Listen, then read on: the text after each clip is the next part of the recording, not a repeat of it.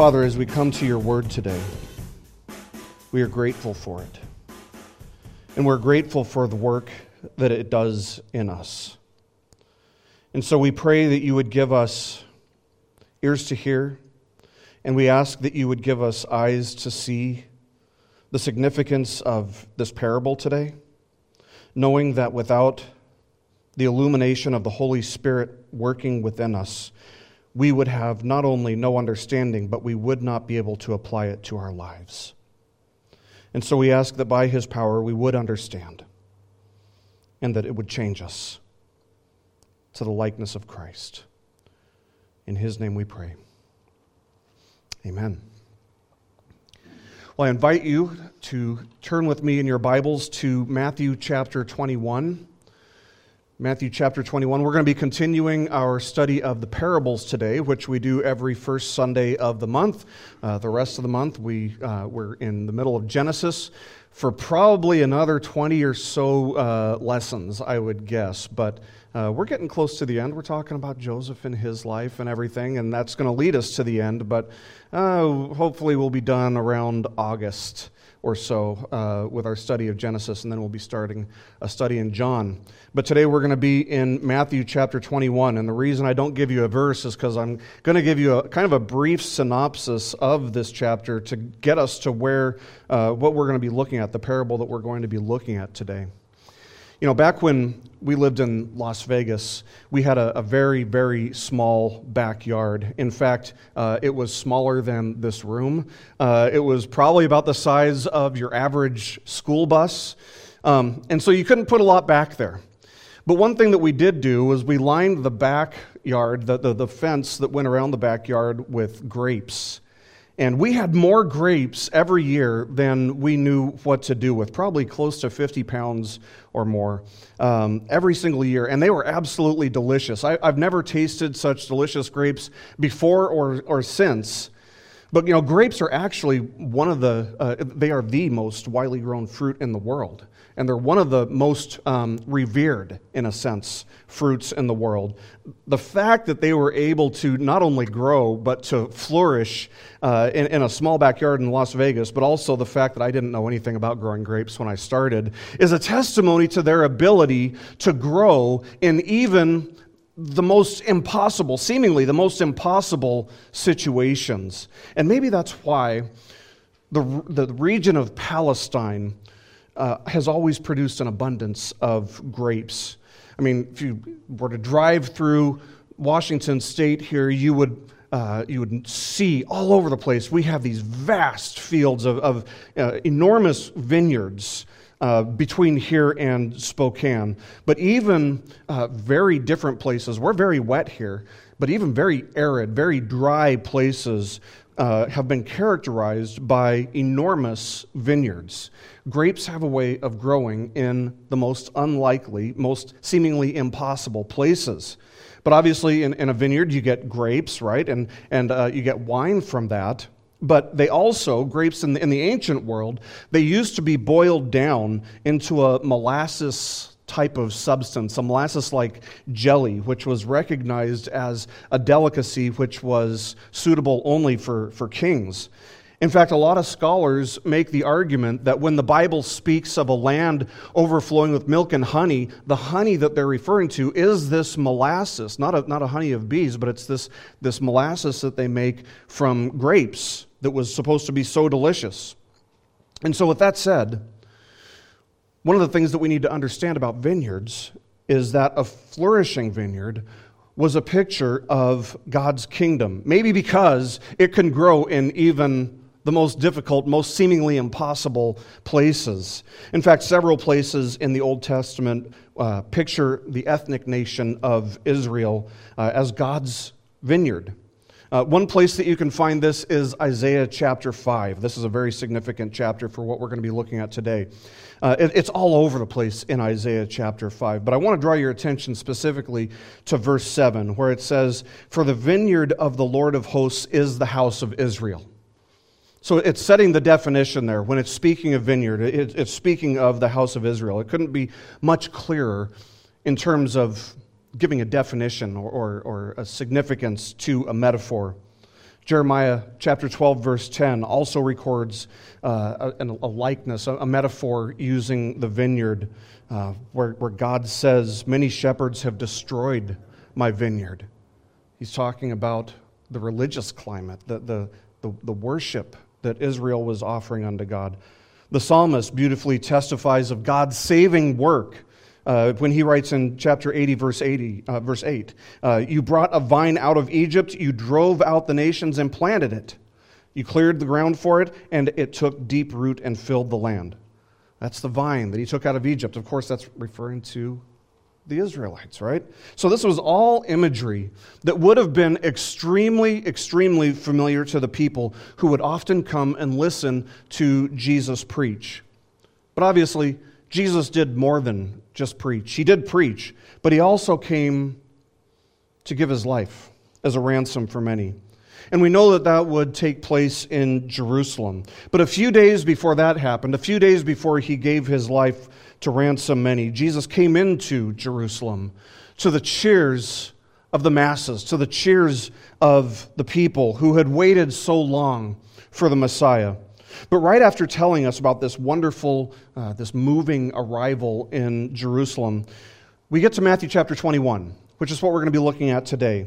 And Matthew chapter 21 tells us that Jesus went into the temple and he infuriated some people by going into the temple and overturning these tables. That's what we see in verse 12. Then Matthew tells us about how angry the religious leaders got and were getting increasingly angry about the adoration that Jesus was receiving from some of the children. And when Jesus left that day, he came back the next day, and on his way he was hungry, but he noticed that there was a fruitless fig tree on the way. That's verse 19. And he cursed the fig tree for having no fruit. He said, "May no fruit ever come from you again." And it withered on the spot. And the disciples were obviously stunned.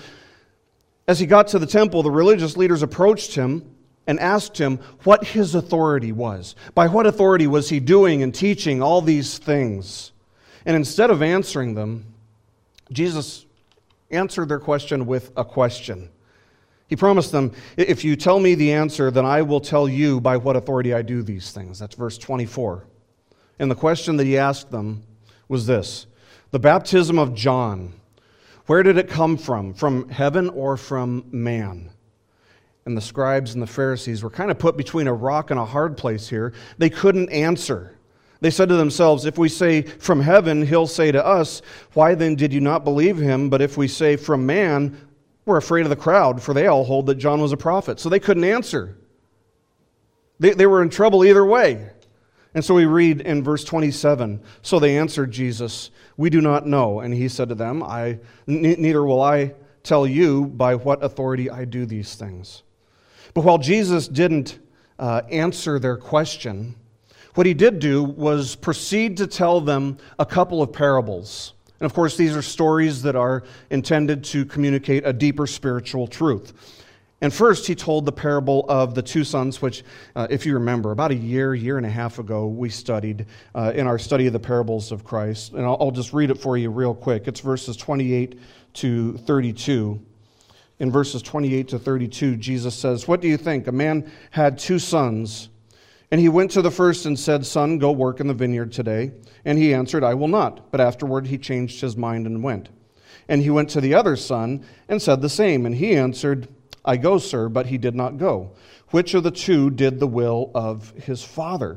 And they said, "The first." And Jesus said to them, "Truly I say to you, the tax collectors and the prostitutes go into the kingdom of God before you. For John came to you in the way of righteousness, and you did not believe him. But the tax collectors and the prostitutes believed him. And even when you saw it, you did not afterward change your minds and believe him." And of course, the symbolism there is that the son who said, "I will go," and didn't, would be the religious leaders, and the ones who said, "I won't go," and who ended up going, would be the tax collectors and the prostitutes. And this is what brings us to the parable that's commonly known as the parable of the wicked workers in the vineyard. So we need to see it in context. That's what I've been doing for the last 5 minutes or so, is giving you a contextual understanding of what leads up to this. We need to see how it relates to Jesus coming into Jerusalem. And we need to see how it relates to the judgment of this fruitless fig tree. Because the point that Jesus made with the cursing of this fruitless fig tree is actually pretty much the same point that he's going to make in the parable of the wicked workers in the vineyard. So I'll just start by reading the meat of the parable to you, and we'll discuss it before we move on to see how Jesus interprets it. So Jesus says, after telling the parable of the two sons, he says, "Hear another parable. There was a master of a house who planted a vineyard and put a fence around it and dug a winepress in it and built a tower and leased it to tenants and went into another country. When the season for fruit drew near, he sent his servants to the tenants to get his fruit. And the tenants took his servants and beat one, killed another, and stoned another. Again, he sent other servants, more than the first, and they did the same to them. Finally, he sent his son to them, saying, 'They will respect my son.' But when the tenants saw the son, they said to themselves, 'This is the heir. Come, let us kill him and have his inheritance.' And they took him and threw him out of the vineyard and killed him." So Jesus tells this parable, this story of a master of a house, or a landowner in some translations, who goes to great lengths to establish a vineyard, to plant and protect this vineyard. And he tells us that this master built a fence around it, a hedge around it. He dug a wine press in it. And even beyond that, he put a watchtower in the middle of it before leasing it to some tenants or some workers. And then he traveled to another country. So the fence or the hedge, that would keep invaders out, that would keep intruders and animals out. And the watchtower would give the people who were working in the vineyard or leasing the vineyard the ability to watch in the distance and to be prepared for when intruders come. So the people who worked there, the people who leased it, would have been basically the same as employees who work on commission. You know, they would tend the grapes, and they would profit in proportion to how well the vineyard produced and prospered. And all of this would have been a very familiar image to the people in Jesus' time. They would have been very familiar with this image, if from no other place from Isaiah chapter 5, right? But this is how it was done. This is how they saw it being done day in and day out. There were vineyards scattered around Jerusalem, scattered around Israel, Palestine. And the owners of these large vineyards would be extremely wealthy, affluent people who were able to afford the initial investment that was required for establishing not only a prosperous vineyard, but one that continually is producing good harvest. I mean, if you think about how much land, like if you drive through Washington and you see how much land is taken up by these vineyards, you have to imagine that there are scores of people who have to manage all these grapes, all these vineyards, right? But they also, they have to make a lot of money, because it's got to be expensive to pay all those people. It's got to be expensive to manage all that land.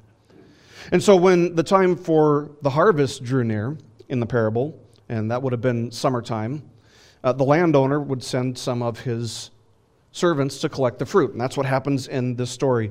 They would typically bring back samples of wine and produce, and the landowner would set a price for it, and he'd get a return on his investment and then pay the workers.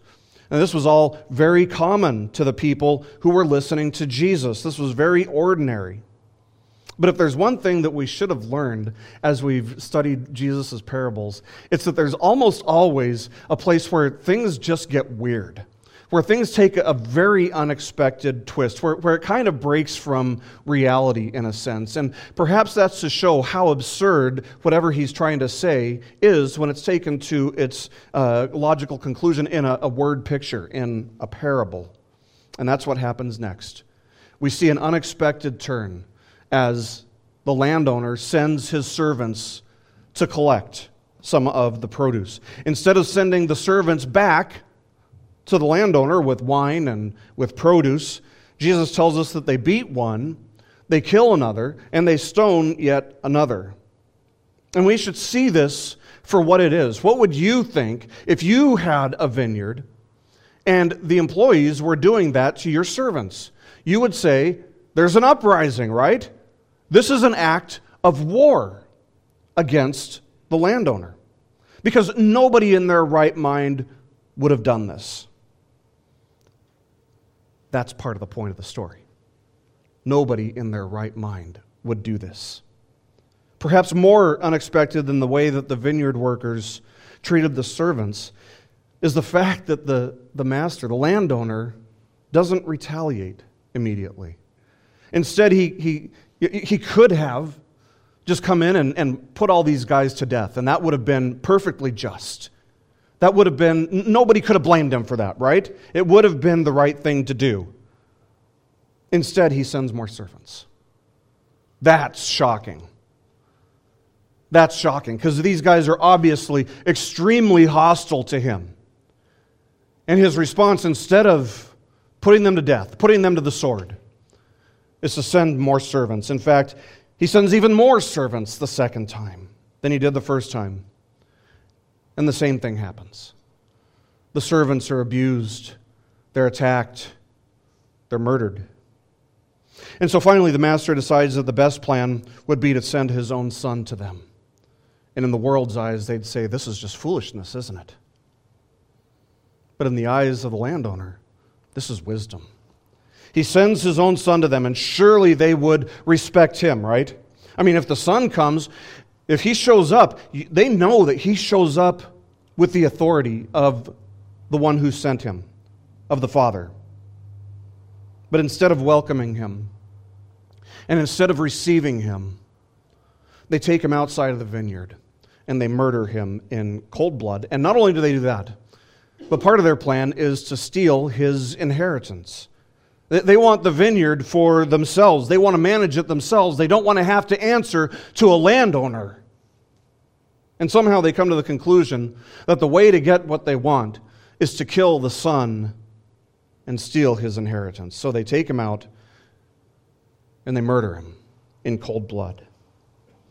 So as we continue, we want to consider the symbolism that we find within this parable. The first thing that we need to understand here is the identity of the master of the house, or the identity of the landowner. And who's that? That's the Father, right? It's God the Father. What does the vineyard represent? It represents, as we saw in Isaiah chapter 5, it represents the ethnic nation of Israel, just like it did throughout so many Old Testament passages. Who do the workers in the parable represent? It's the Pharisees, the scribes, the religious leaders. And the son of the landowner, who does that represent? That's probably pretty clear. It's Jesus Christ himself. In fact, this is all very, very familiar to what Isaiah wrote in Isaiah chapter 5. In Isaiah chapter 5, let me read you verses 1 to 4 again. And listen to this in light of this parable that we just heard. It says, "Let me sing for my beloved my love song concerning his vineyard. My beloved had a vineyard on a very fertile hill. He dug it and cleared it of stones and planted it with choice vines. He built a watchtower in the midst of it and hewed out a wine vat in it. And he looked for it to yield grapes, but it yielded wild grapes. And now, O inhabitants of Jerusalem and men of Judah, judge between me and my vineyard. What more was there to do for my vineyard than I have not done in it? When I looked for it to yield grapes, why did it yield wild grapes?" And there's the question of the ages, right?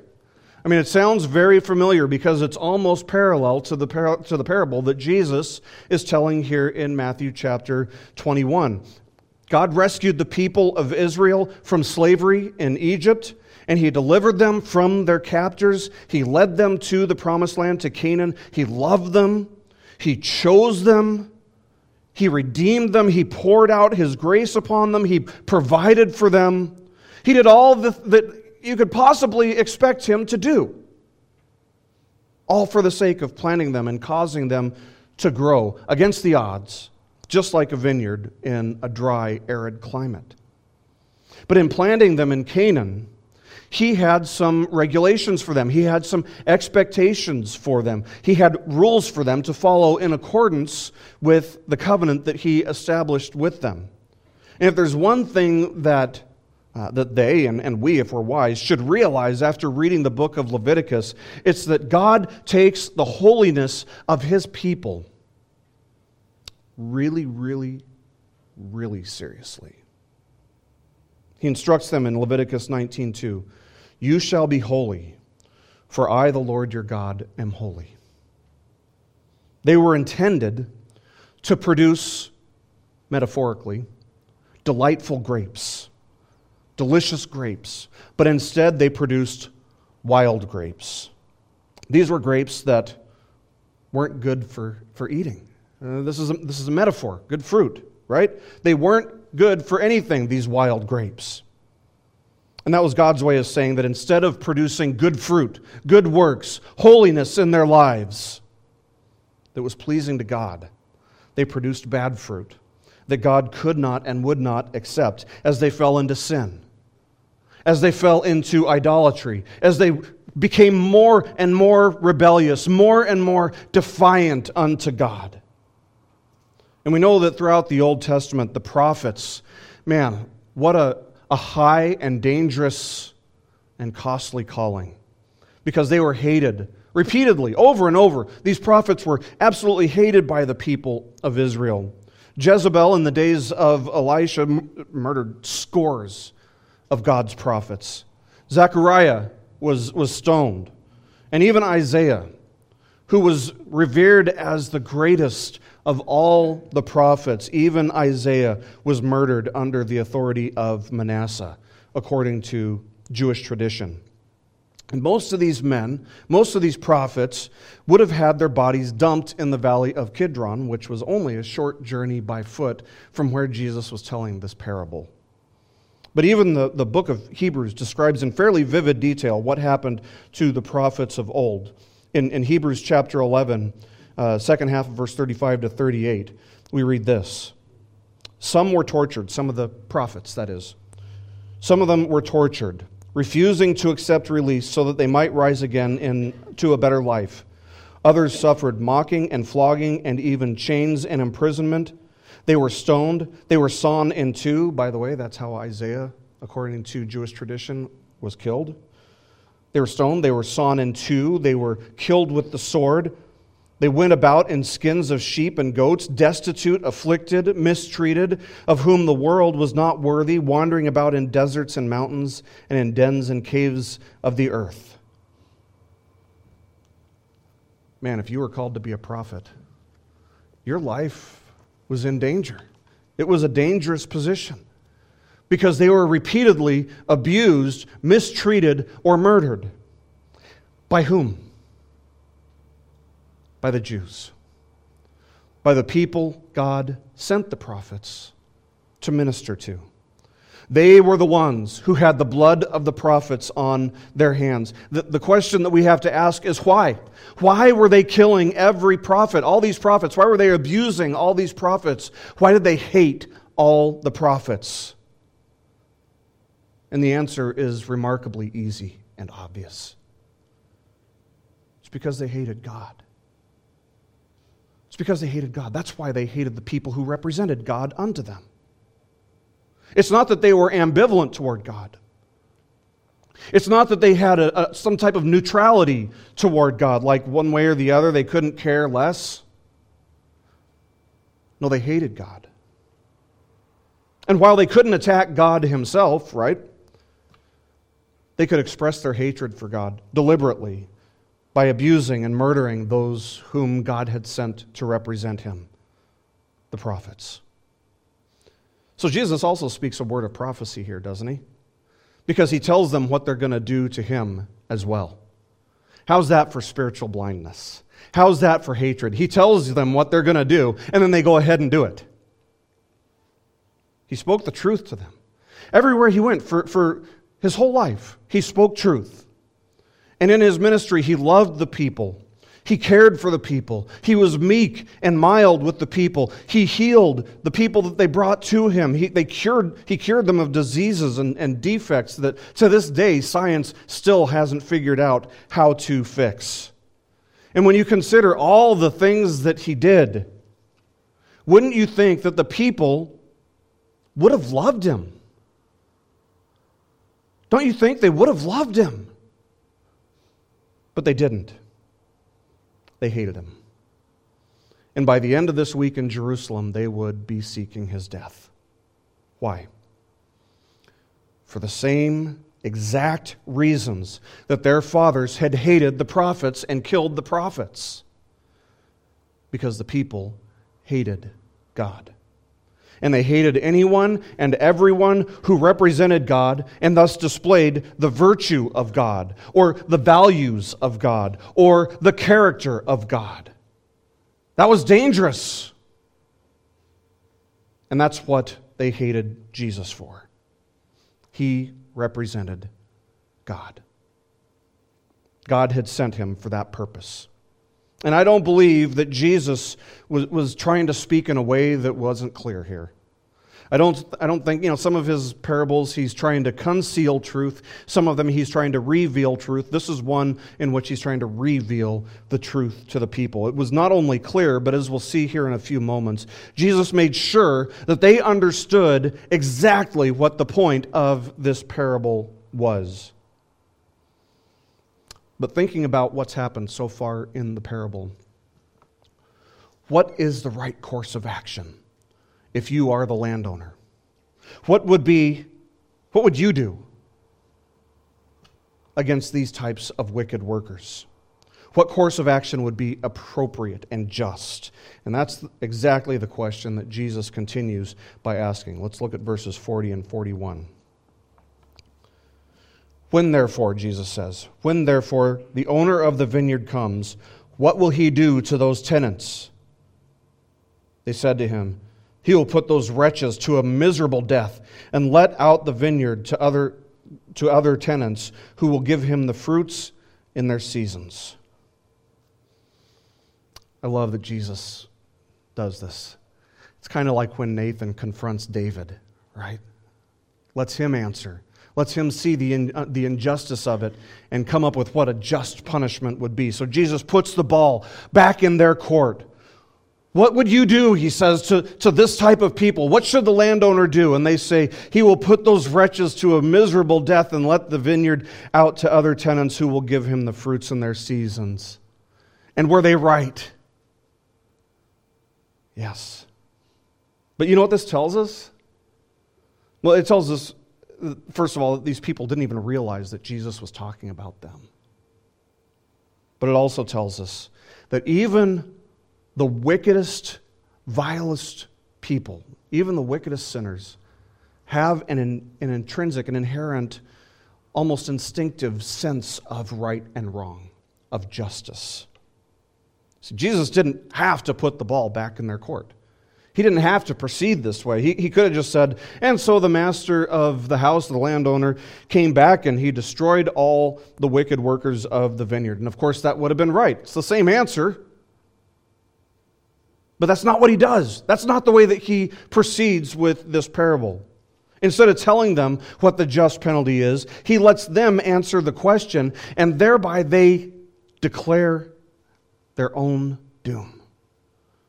They declare the judgment that they themselves were worthy of receiving.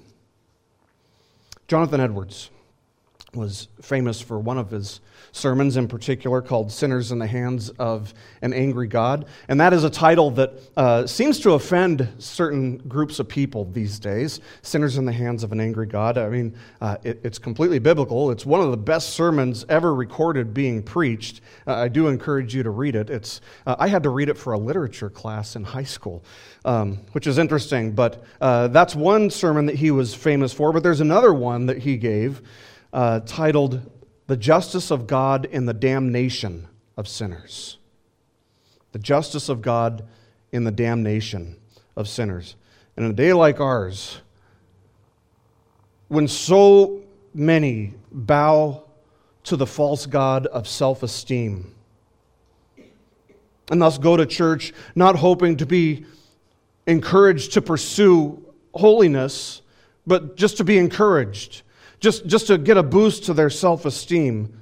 In a day and age like this, maybe we shouldn't be too surprised that there are a lot of people who are really confused and offended by a sermon title like this, The Justice of God and the Damnation of Sinners.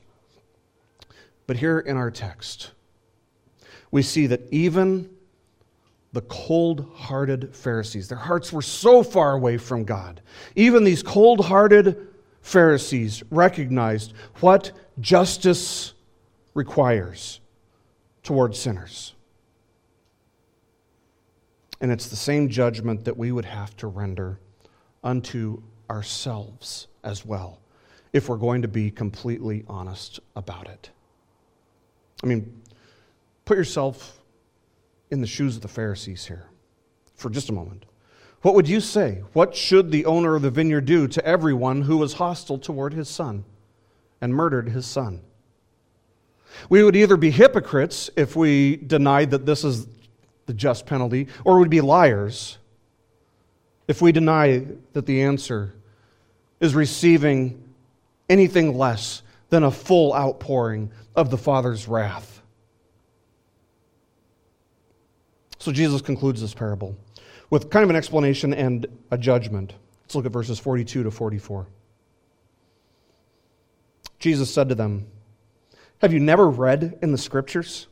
The stone that the builders rejected has become the cornerstone. This was the Lord's doing, and it is marvelous in our eyes.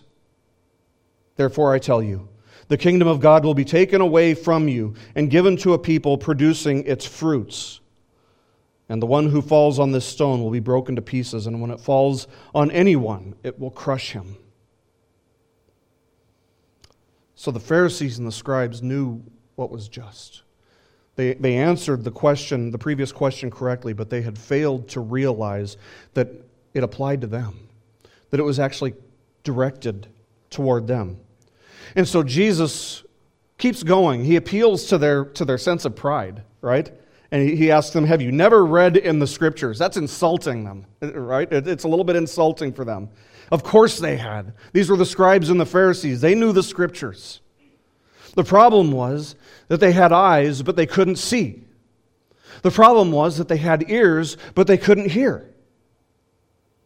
They were just the blind leading the blind. Why? Because of the way that their sin and their hatred for God prevented them from seeing and hearing correctly. That didn't prevent them from knowing what Scripture said, but it did prevent them from understanding what Scripture said. And which is more important? Understanding. They didn't have it. They didn't have it because of their sin. Of course, this text that Jesus is quoting here would have been familiar to the Pharisees and the scribes. They knew what the Old Testament said. They would have immediately recognized that this was a reference to Psalm 118, which had a reference not to the agricultural industry, as Jesus often used to explain things, but instead it applied to the building industry. R.C. Sproul explains it this way. He says, quote, "A builder would go to the stone pile and select for himself the best stones for use in constructing the finest buildings, tossing the defective stones aside. But the psalmist imagined another builder who came along and noticed one of the stones that the first builder had discarded, and he not only used it in his house, but made it the cornerstone." End quote. So the cornerstone would have been the stone that was used to support the entire construction of the building. The whole building would have been constructed upon the cornerstone. The cornerstone would be square, and it would be very solid. If it had any defects, it wouldn't hold the weight of a building, but it would serve as the architectural anchor for an entire building. The point, though, is that even though the Pharisees and the scribes had rejected him, Christ himself would still be the cornerstone upon whom God's plans would rest, would be built. And because of their rejection of Christ, the scribes and the Pharisees and the priests and the elders of Israel would have their privileges revoked. They would no longer be the people assigned to caring for God's vineyard. They were kind of like the scaffolding on the building that God was making with his plans, and the time had come to take all the scaffolding down because the cornerstone was in place. Now, there's a temptation that some of us have to think that this doesn't apply to us, that this only applied to the people in that specific situation, and so therefore it has no application to us, no significance whatsoever to us today. But let me say this in the clearest of terms. If you think that this has absolutely no significance or no application for us, you're not understanding the point of the parable. Because the truth is that the same parable could be told to anyone who has received even the smallest of God's blessings and yet continues to live in rebellion against the God who has blessed them. So maybe if he were here today, maybe if Jesus were here today, he wouldn't have used the imagery of a vineyard with us, since we're probably not so familiar with agriculture, not as familiar as these people that he was talking to were. But maybe he would have used a different story to draw us to the same conclusion. Could he have done that? If he wanted to? Sure, why not? The fact of the matter is that just like them, God has put us right here, right now. And we're in a place, we're in a culture, we're in a country that has prospered greatly. And God is the one who has put us here at this time. And we have the blessing of religious freedom here. So we're fenced in, so to speak, to use a kind of parallel to the parable. And in our prosperity, we have built many, many churches. At one point, when I first got here, I surveyed the area and tried to figure out how many churches there were within a mile. There were like 19 churches within 1 mile of this place. In our prosperity, we have built so many churches across this country. We have religious freedom to practice there. We have all of these incredible blessings that God himself has given us. And yet, I am sure that as you look around at the culture, as you consider all the changes that have taken place just over the last generation, although it goes further back than that, all the cultural churches and the way that Christians are now being silenced or being forced out of business or forced to bow the knee before the culture's favorite idols, I'm sure that you would agree when I say that we as a culture, as a nation, have been no more faithful than the leaders of ancient Israel, even though there are churches on like every corner in America. The truth is that every one of us, by nature, is an enemy of God. And so, in that sense, we are no better than the Pharisees or the scribes. In that sense, we are no different than they are, than these vineyard workers by nature.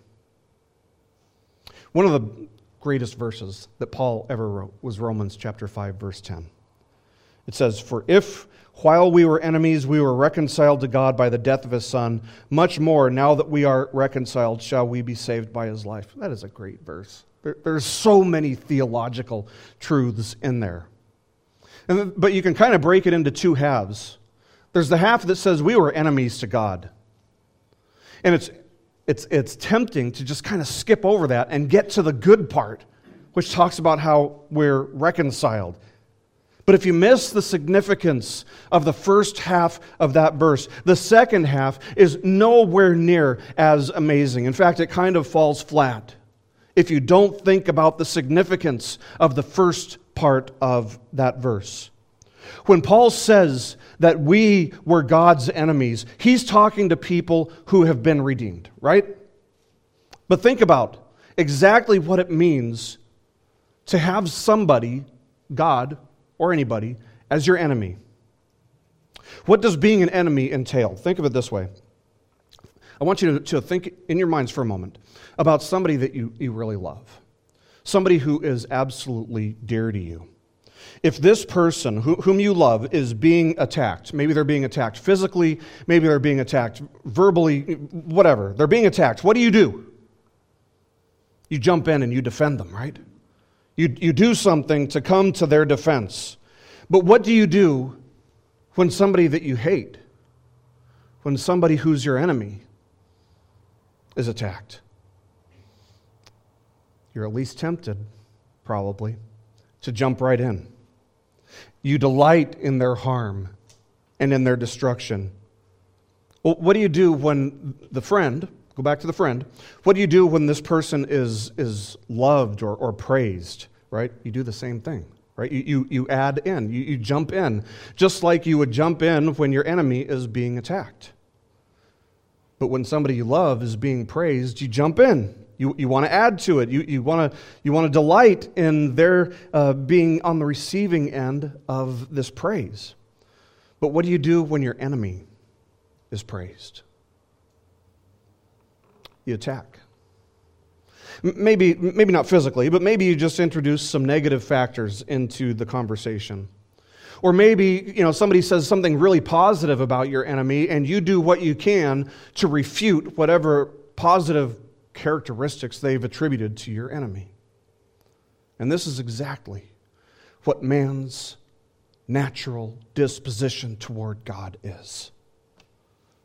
When God is praised, the natural man scowls and simmers with hatred. When God is insulted, the natural man wants to join in.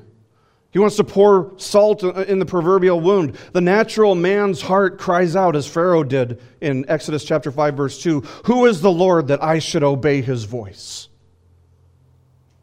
And as Jonathan Edwards points out, he says, quote, "They value one of their equals much more than God, and are 10 times more afraid of offending such than of displeasing God that made them." End quote. The hatred, the animosity that natural man has for God is also seen in what the natural man values and loves and aspires for and desires in life. Think about it this way. What does God value? Holiness, right? That's one thing that God values. Humanity mocks that idea. They call that self-righteousness. It's impossible. It's stupid. It's just being unrealistic. It's having an unrealistic perception of yourself in their view. God loves righteousness. How does the world feel about righteousness? How does natural man feel about righteousness? He hates it. He hates somebody telling him what's right and wrong. And as you look around the world today, this is exactly what you see. Humanity is trying to determine for themselves what is morally right and what is morally wrong. Why? Because they hate God's righteousness. And this is why the culture is hostile toward ideas like, having schools pray to start the day. That's what they did when I was a kid. I'm probably a rare exception. But I know that today there is no prayer in school anymore. This is why the world is so hostile toward ideas like going to church. This is why there's this increasing idea in our day and age that we need to take 501c3 status away from churches. This is why the world thinks it's foolish to deny the desires of the flesh, which contradict the very Word of God. The reality is that while natural man hates God and sets his heart and his plans against God, it's as if he instinctively knows that he can't actually hurt God, that his arms are too short to box with God. So either he completely denies that there is a God, or he directs his anger and his hatred and his animosity to whom? To us. Toward those who represent God in his eyes. We really shouldn't be surprised when we're hated by the world, friends. Jesus told us that that's the way it would be. Why? Because he was hated, and a servant isn't greater than his master. And God is hated by the world. But the same God who's hated by the world sent his Son, the Lord Jesus Christ into the world in order that anyone and everyone who repents and believes in him will not fall under God's judgment when he returns. The same God who is hated by the world has promised that those who will believe in Christ and confess their sins will be washed clean. They will be forgiven of all their sins and all their shame. The same God who is hated by the world took us as his enemies, and he made us his friends. By grace alone, through faith alone, in Christ alone. The same God who's hated by the world has promised that in our new nature, he will make us new, and in this new nature, we will learn to love what God loves. We will learn to hate the things that he hates. We'll learn to value what he values. And the same God who is hated by the world has planted us, who are in Christ, into the world, right here, right now, this place, this time in history. For what purpose? For the purpose of producing fruit. Not being fruitless fig trees, but for the purpose of going out into the world, preaching the gospel, making disciples, bearing much fruit. Listen very carefully here. We must understand the high calling of making disciples. Because there is no greater calling, there is no greater honor on earth. If somebody were to come up to you tomorrow and say, I'm going to make you president of the United States, that would be less of an honor than being a disciple maker called by God and placed here, right now, for the sake of bearing fruit in Christ. The greatest commandment is to love the Lord your God with all of your soul, all of your heart, mind, strength. Natural man's inclination is to hate God with all their heart, soul, mind, and strength. The second commandment is like it. It's to love your neighbor as yourself, right? But again, this is against natural man's inclinations. Not only does he hate people who are different than himself, he hates himself because he hates the image of God. But we, as God's people, must love our neighbors enough to bring the good news of the gospel to them. The greatest sin is for anyone to reject that offer of entering the kingdom of God by rejecting the cornerstone upon whom it stands. That is the greatest sin. And Jesus is that cornerstone. Jesus isn't here for people to take out and murder today, but instead of doing that, people will choose to defy him to the greatest of their ability, living as if Christ were not Lord over their lives. But know this, for those who reject Christ, he will be glorified by you. He'll be glorified by your judgment. But if you will repent, and if you will put your faith in him, if you will believe in him, he will be glorified in your salvation, and the wrath of God, which you have stored up against yourself by sinning against God repeatedly, will be washed away. You will be completely forgiven. Either way, Christ is Lord, and Christ will be glorified. And if you are in Christ, don't ever forget that God has put you right here, right now. This specific place, this specific moment in history, for the sake of doing good works that glorify Christ, bearing fruit. Good fruit. Sweet fruit, not wild grapes. God isn't pleased by wild grapes or by fruitless fig trees. You must strive to submit yourselves more and more and more fully to his word, to his will, and to his way.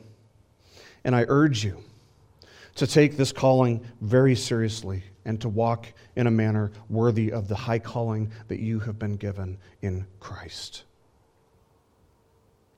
I leave you with a benediction that was used by a Presbyterian minister by the name of Richard Halverson, who was actually a chaplain for the United States Senate for many years. And he shared in the conviction that our purpose is to produce fruit, to live fruitful lives by the grace of God for the glory of Christ.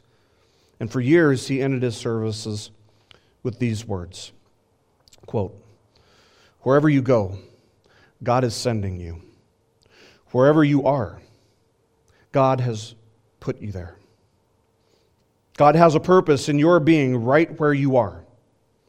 Christ, who indwells you by the power of His Spirit, wants to do something in and through you. Believe this and go in His grace, His love, His power.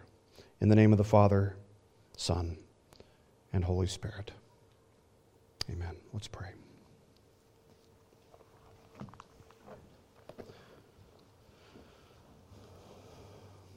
Our Father, we are humbled by this passage. And we pray, Lord, that you would give us a right perception of ourselves in order that we may more fully appreciate the salvation that we have in Christ. Teach us to remember who we were and what we were saved from.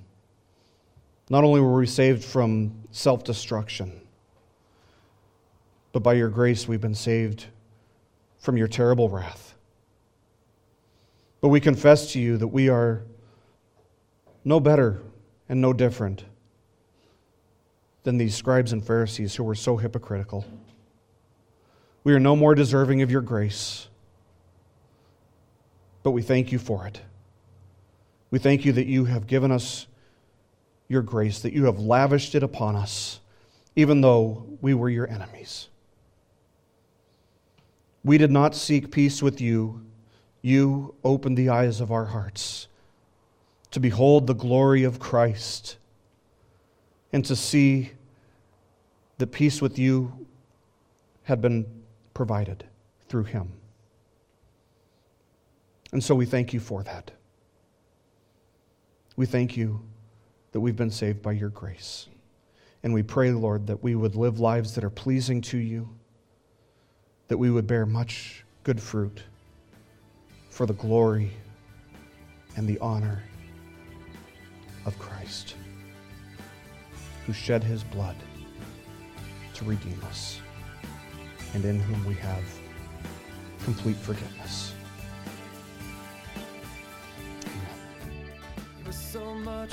This message has been brought to you by BibleStudyPodcasts.org. We are a listener-supported ministry. If this is your first time listening to us, we thank you so much for joining us, and we ask nothing further from you.